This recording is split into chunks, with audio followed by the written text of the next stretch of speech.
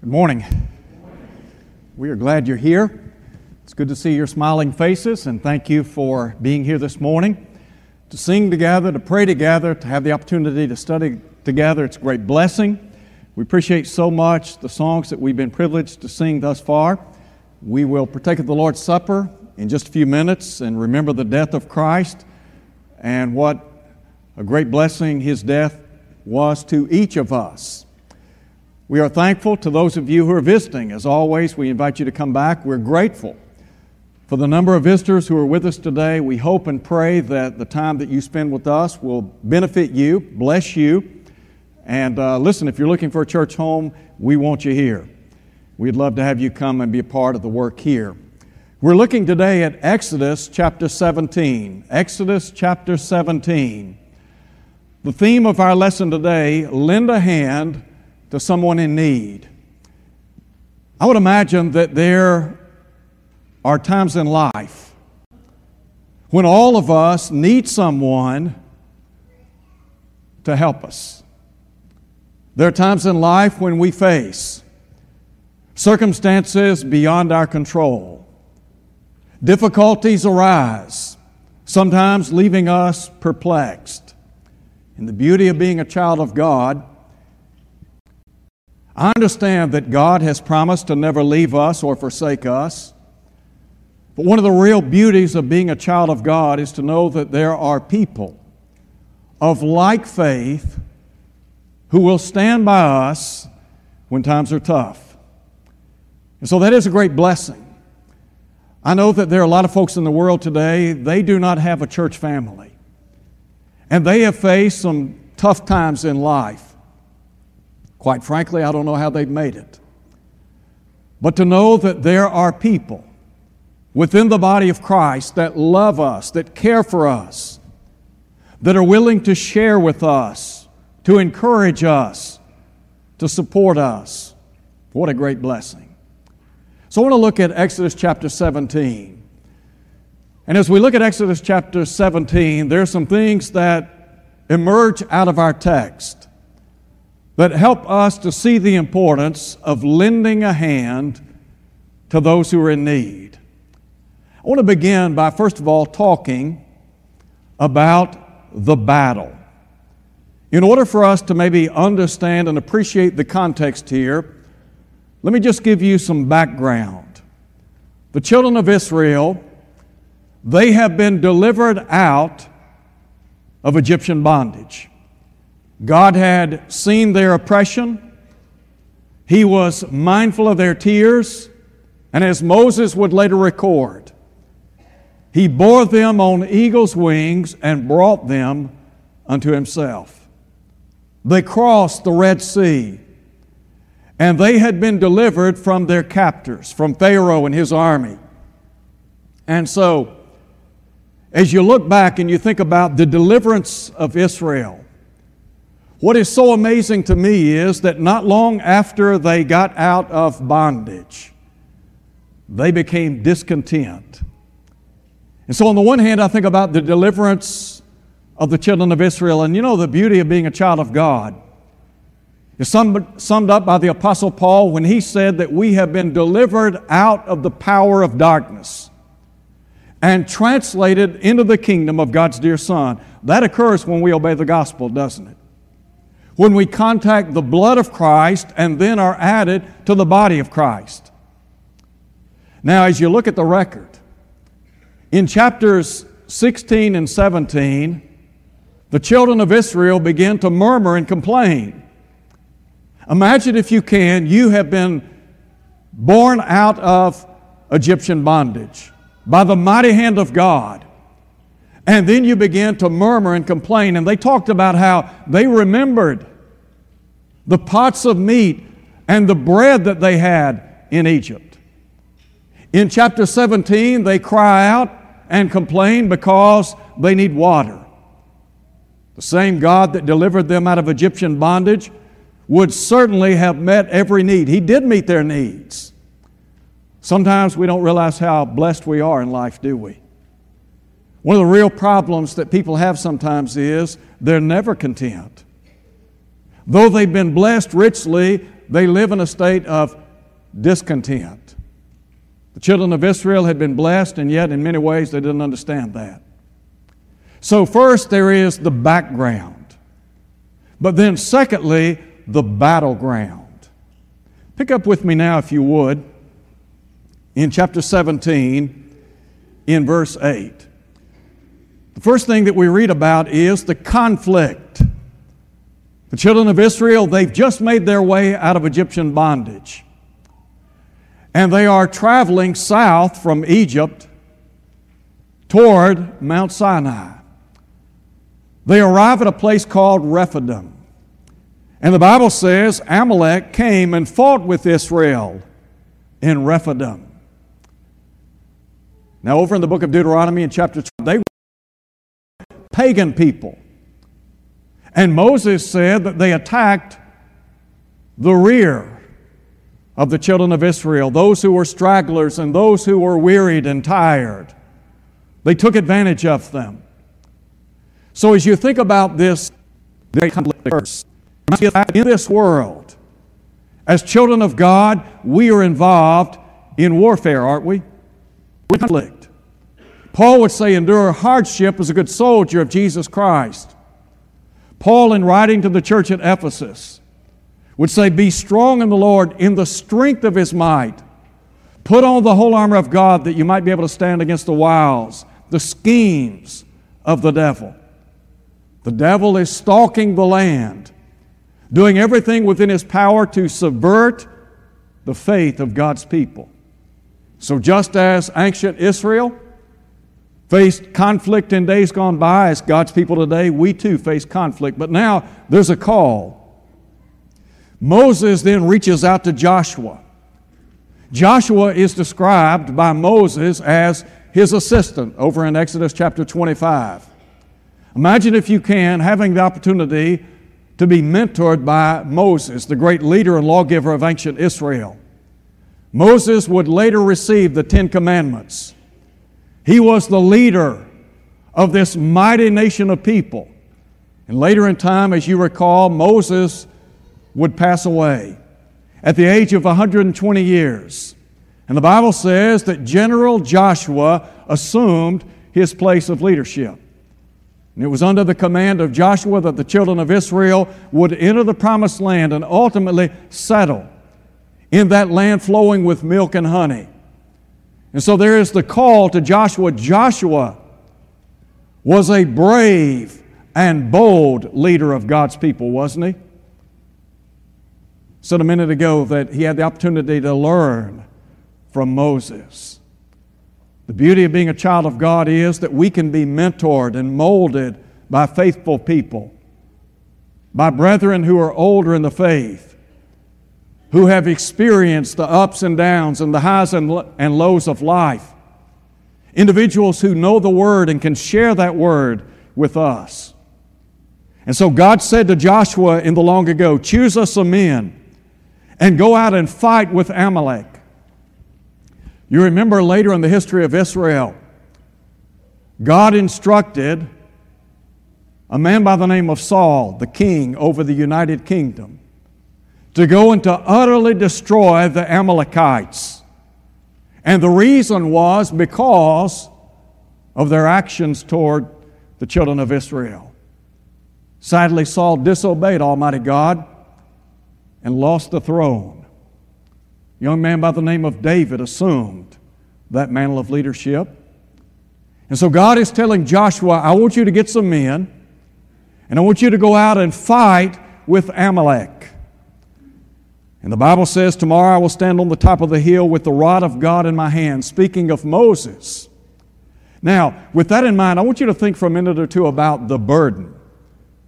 In this record, we read about Moses standing with the rod of God in his hand as the children of Israel fought the Amalekites.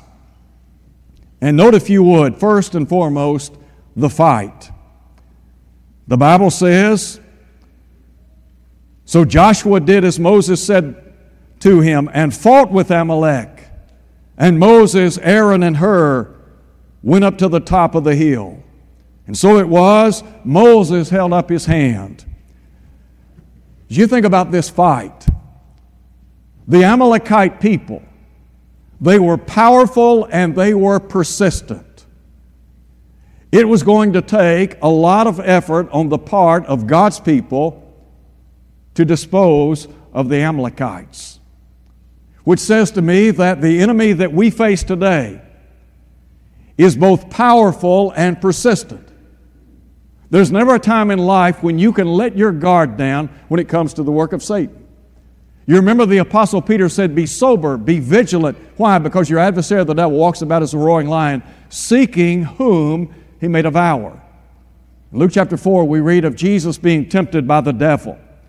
And you remember Jesus responded to the overtures of the devil by saying, it is written 3 times.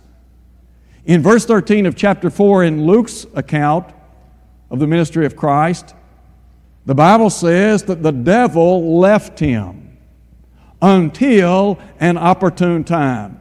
And the point is, the devil's not going to leave you alone. The devil wasn't going to leave the Lord alone. Matter of fact, he did everything within his power to disrupt and thwart God's redemptive plan. He wanted the Lord to abort his mission, and yet Jesus was faithful. And so in order for us to stand true and tall in the saddle, we've got to be faithful to God, don't we? Now, as I think about the record here and the fight, the text tells us that fatigue became a real problem for Moses.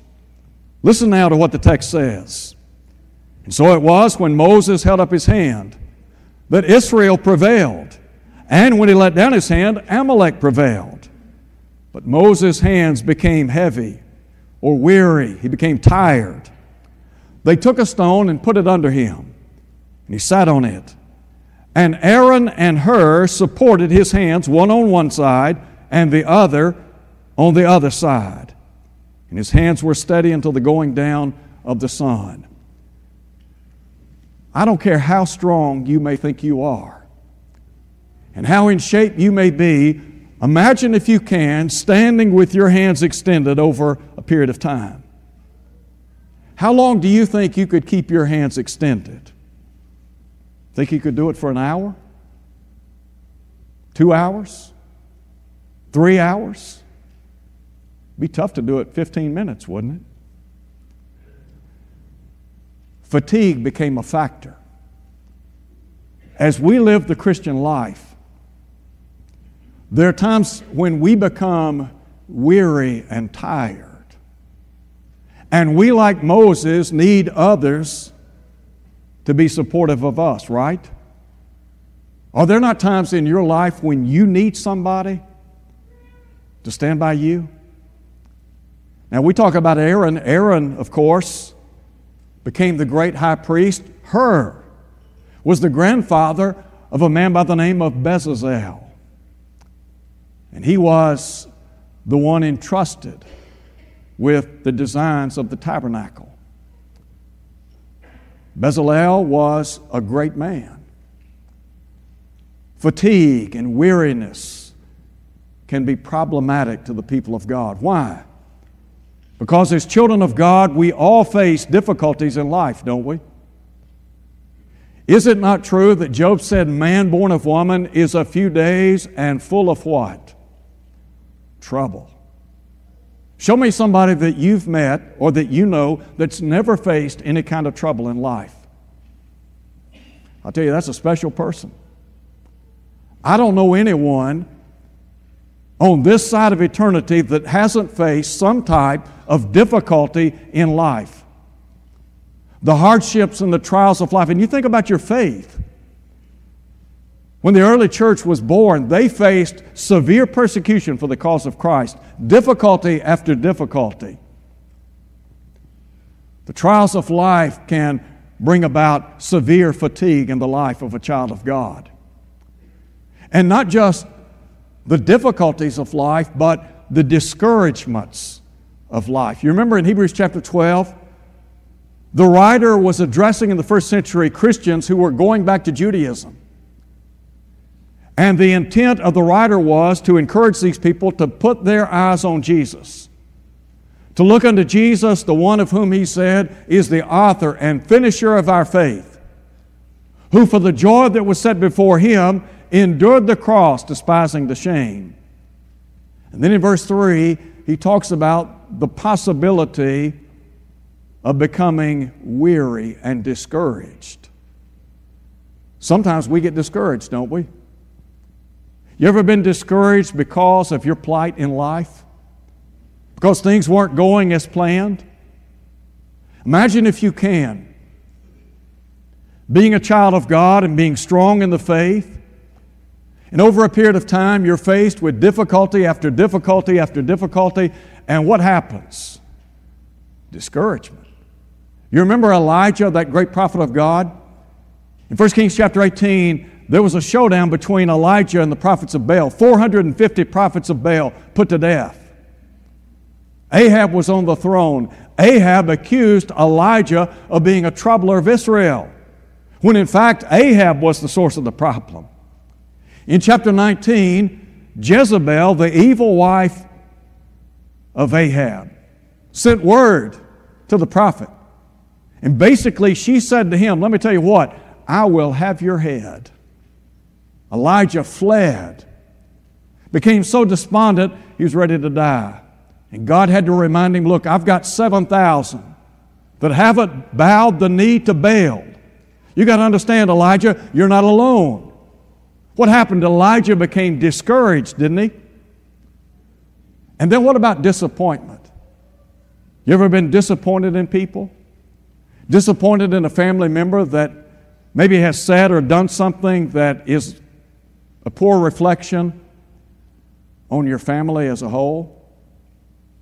You ever been disappointed in a brother or sister who at one time was faithful to God but no longer is? You remember Demas? The Bible says that Demas was a fellow laborer of the Apostle Paul. And yet in 2 Timothy chapter 4, verse 10, the Bible says, Paul is writing here. Paul said, Demas has forsaken me, having loved this present world. Let me tell you what, when people abort the faith of God, it is a disappointment. It hurts to see people that at one time were faithful to God, were faithful in worship, faithful in Bible study, involved in the work, who simply walk away.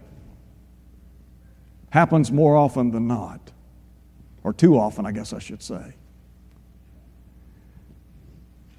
So as you look at Exodus chapter 17, and as you contemplate the weariness of Moses, and the fact that he became tired and needed some aid, let me just suggest a couple of other thoughts here.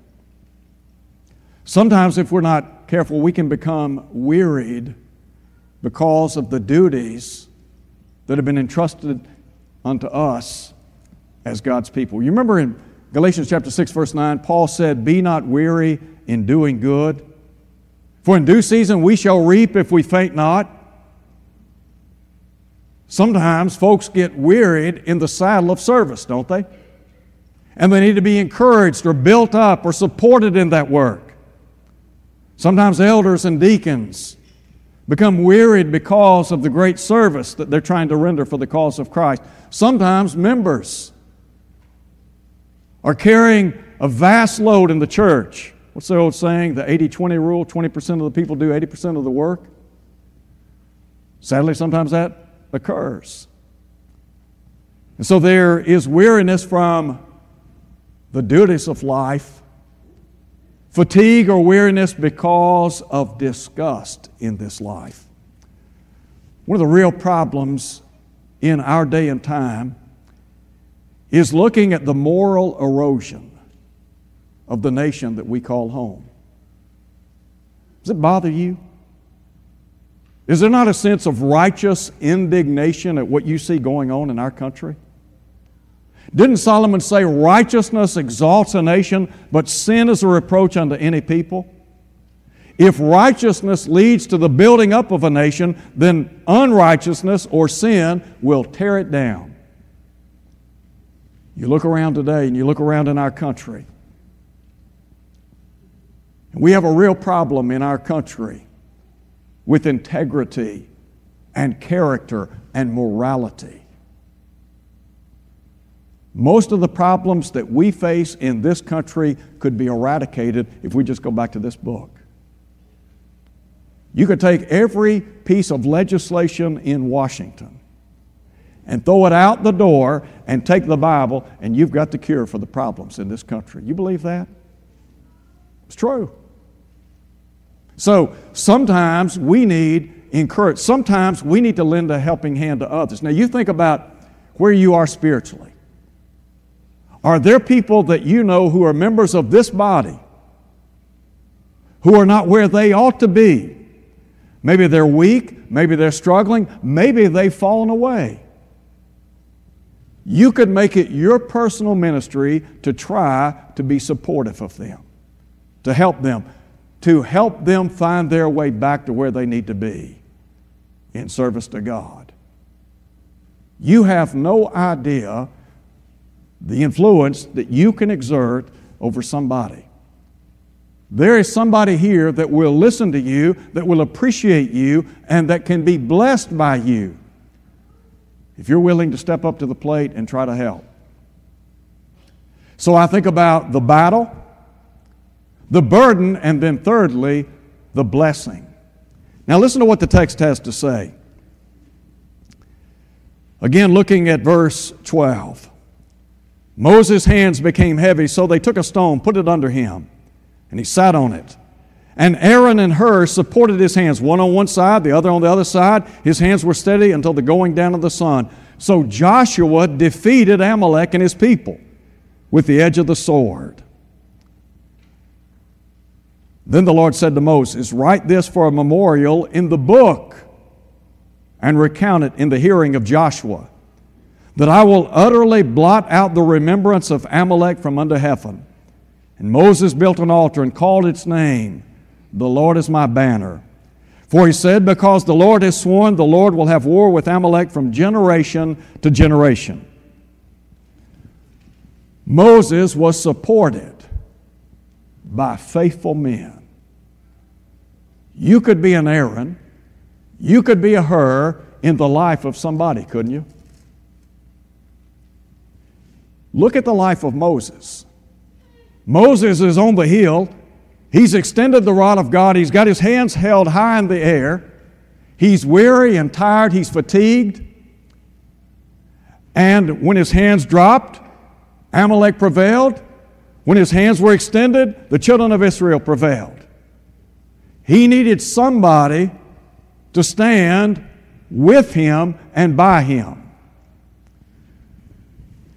Is there somebody you could stand with and by right now? Didn't Solomon say in Ecclesiastes chapter 4, 2 are better than one? If one overtakes another, two can withstand. I understand that God will never leave us nor forsake us. But as members of the body of Christ, there is a real need for us to be supportive of one another. There are times in life when we, like Moses, need someone to stand with us and by us. The flip side of that, you remember the Apostle Paul in 2 Timothy chapter 4? And he talked about some preliminary hearing in which all men had forsaken him. He said, "In my first defense, no man stood with me. All men forsook me." Paul didn't have an Aaron or Hur to stand by him. He needed somebody to stand by him. He needed someone to stand with him, but they weren't there. And yet Paul said, "I pray God that it won't be charged to their account." But he went on to say, "The Lord stood with me and strengthened me." You can count on God to stand with you through thick or thin, come what may. You go back and you look at the labors of Moses and Joshua and others. Were there not times of victory, times of success, and also times of failure? Yes. Were there not highs and lows in their lives? Yes. But in this context, there was support, wasn't there? So Moses was supported by faithful brethren, and then here's the second thing. He was successful because of faithful brethren. Listen again to what the record says. Verse 12, Moses' hands became heavy, so they took a stone, put it under him, sat on it. Aaron and Hur supported his hands, one on one side, the other on the other side. His hands were steady until the going down of the sun. So Joshua defeated Amalek and his people with the edge of the sword. Moses and Hur and Aaron, 3 men, spoken of in historical terms in Scripture. Moses needed Aaron and he needed Hur to stand with him, to stand by him, and they were valiant men, weren't they? They stood ready to assist when the need arose. Not only were they men of valor, but they were men of victory. Now I want you to think about something as we close today. What is the ultimate goal of every one of us? It's heaven, isn't it? The children of Israel, they were on their way to the promised land, that land flowing with milk and honey. Some of those people never made it to the promised land, did they? A generation of people died in the wilderness. In order for the children of Israel to make it to the promised land, they had to work together, they had to be obedient to God. In order for us to get to the promised land, that is, that home called heaven, we got to work together. We've got to stay together. We've got to worship together. We've got to work together. We've got to be faithful together.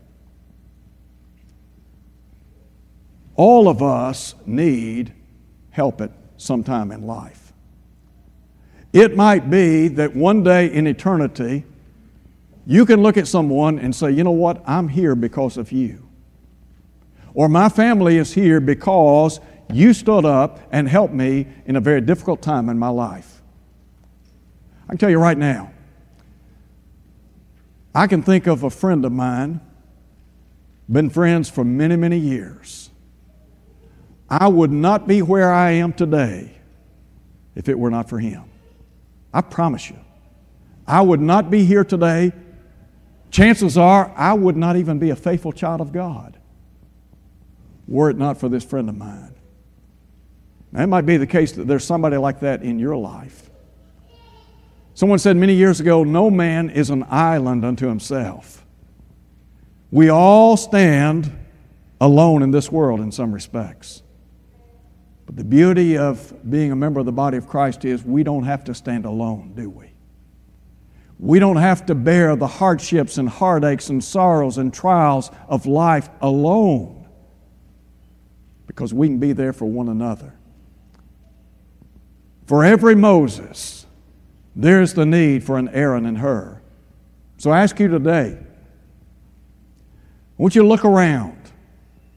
And I want you to think about people that at one time you used to see sitting right beside you that aren't here today. People that know better, they ought to do better, but for whatever reason, they're back in the world. You can have an influence on them. For those who are suffering and struggling in this life, you can make it your personal work to encourage and to help that person. Let's pray. Our Father in heaven, we thank you for this day. We thank you for your love and mercy and grace, for the hope of heaven. And we thank you for the opportunity to be a part of a mighty brotherhood, to be a part of people who are of like faith. And Father, we pray that we will encourage and inspire one another. And we pray that one day we might all be together in heaven. In Jesus' name we pray. Amen. As Paul said many years ago, bear one another's burdens and so fulfill the law of Christ. If you're here today and you're not a Christian, what would you need to do? Well, we can go back to where the church began and we can find out exactly what we need to do to become a child of God. It begins by a life of faith. Not faith only, but an obedient faith. Jesus said, except you believe that I am, you'll die in your sins. So to put our faith and trust in Jesus, the great I am, the self-existent one, the eternal one, and then to willingly walk away from the ways of this world It's called repentance.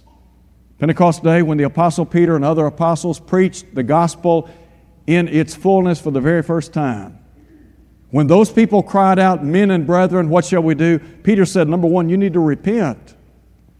And then number two, you need to be baptized or immersed in water. Here's the reason: for the remission of your sins. In other words, so your sins can be washed away.